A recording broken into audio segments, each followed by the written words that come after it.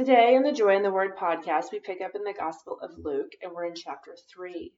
It begins with John the Baptist preparing the way for Jesus. We read about this in Matthew, and it can also be found in Mark. It says, in the 15th year of the reign of Tiberius Caesar, when Pontius Pilate was governor of Judea, Herod, tetrarch of Galilee, his brother Philip, tetrarch of Iturea and Trachonitis, during the high priesthood of Annas and Caiaphas, the word of God came to John, son of Zechariah, in the desert. He went into all the country around the Jordan, preaching a baptism of repentance for the forgiveness of sins, as it is written in the book of the words of Isaiah the prophet. And this is from Isaiah's book in chapter 40, verses 3 through 5. A voice of one calling in the desert, prepare the way for the Lord, make straight paths for him. Every valley shall be filled in, every mountain and hill made low. The crooked road shall become straight, the rough ways smooth, and all mankind will see God's salvation. John said to the crowds coming out to be baptized by him, you brood of vipers, who warned you to flee from the coming wrath? Produce fruit in keeping with repentance. And do not begin to say to yourselves, we have Abraham as our father. For I tell you that out of these stones God can raise up children for Abraham. The axe is already at the root of the trees, and every tree that does not produce good fruit will be cut down and thrown into the fire. What should we do then? The crowd asked. John answered, the man with 2 tunics should share with him the man who has none, and the one who has food should do the same. Tax collectors also came to be baptized. Teacher, they asked, what should we do? Don't collect any more than you are required to, he told them. Remember, tax collectors were notoriously villainous for collecting more money from the people than what was required. Then some of the soldiers asked him, what should we do? He replied, don't extort money and don't accuse people falsely. Be content with your pay. The people were waiting expectantly and were all wondering in their hearts if John might possibly be the Christ. John answered them all, I baptize you with water. But one more powerful than I will come, the thongs of whose sandals I am not worthy to untie. He will baptize you with the Holy Spirit and with fire. His winnowing fork is in his hand to clear his threshing floor and to gather the wheat into his barn.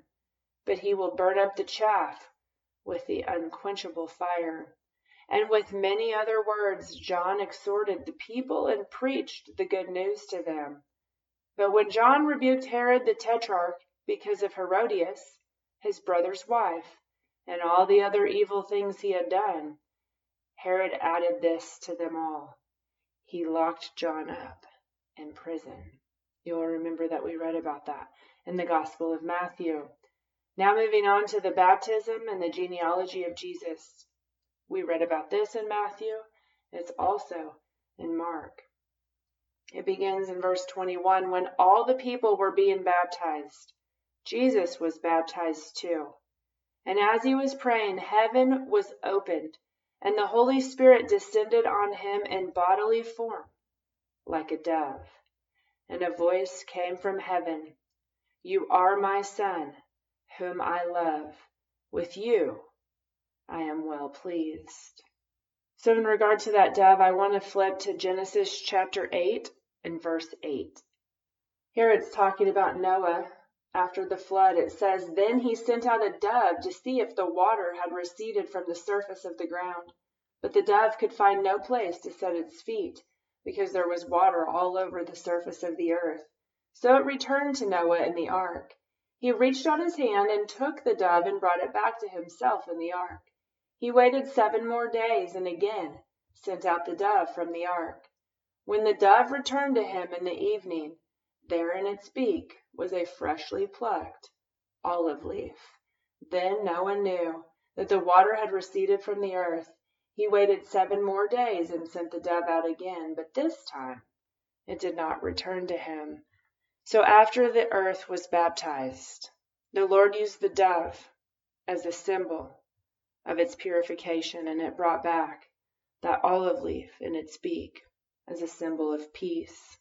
And then, back here in Luke, after the baptism of Jesus by John the Baptist, heaven was opened. The Holy Spirit descended on him in bodily form, like a dove.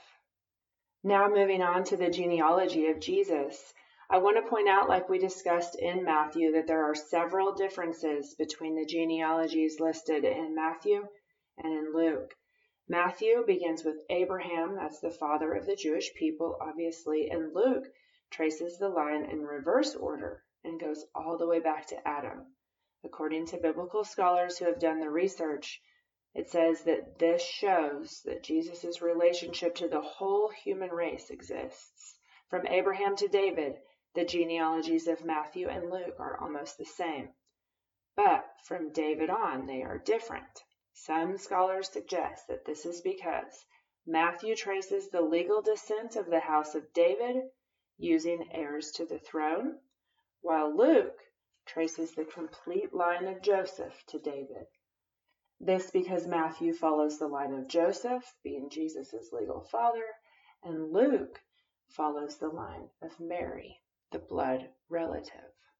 So now picking back up in the scripture in verse 23, it says, "Now Jesus himself was about 30 years old when he began his ministry." It goes on to say he was the son, so it was thought, of Joseph. And then it goes on to say that Joseph was the son of Heli, the son of Methat, and then it goes on and on and on, and it lists the entire genealogy with important people like Zerubbabel, who had rebuilt the temple. It goes on to Nathan in verse 31, who was the son of David. And that's the part that's important where it picks up with Nathan, because the genealogy in Matthew picks up with Solomon, since Solomon was king.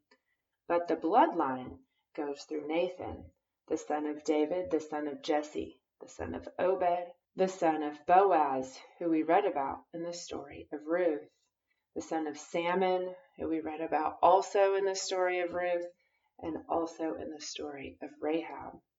It goes on further, the son of Perez, the son of Judah, the son of Jacob, the son of Isaac, the son of Abraham. And it lists then Abraham entirely the son of Terah, Nahor, Serug, Reu, Peleg, Eber, which is where we get the word Hebrew, Shelah, Canaan, Arphaxad, Shem, the son of Noah, the son of Lamech, the son of Methuselah, the man who lived longest on this earth, the son of Enoch, the man who walked with God and then God took him away, the son of Jared, the son of Mahalalel, the son of Kenan, the son of Enosh, the son of Seth, the son of Adam, and the son of God. And that is where the genealogy ends and the chapter ends as well. And we will pick up next time in Luke chapter 4 with the temptation of Jesus.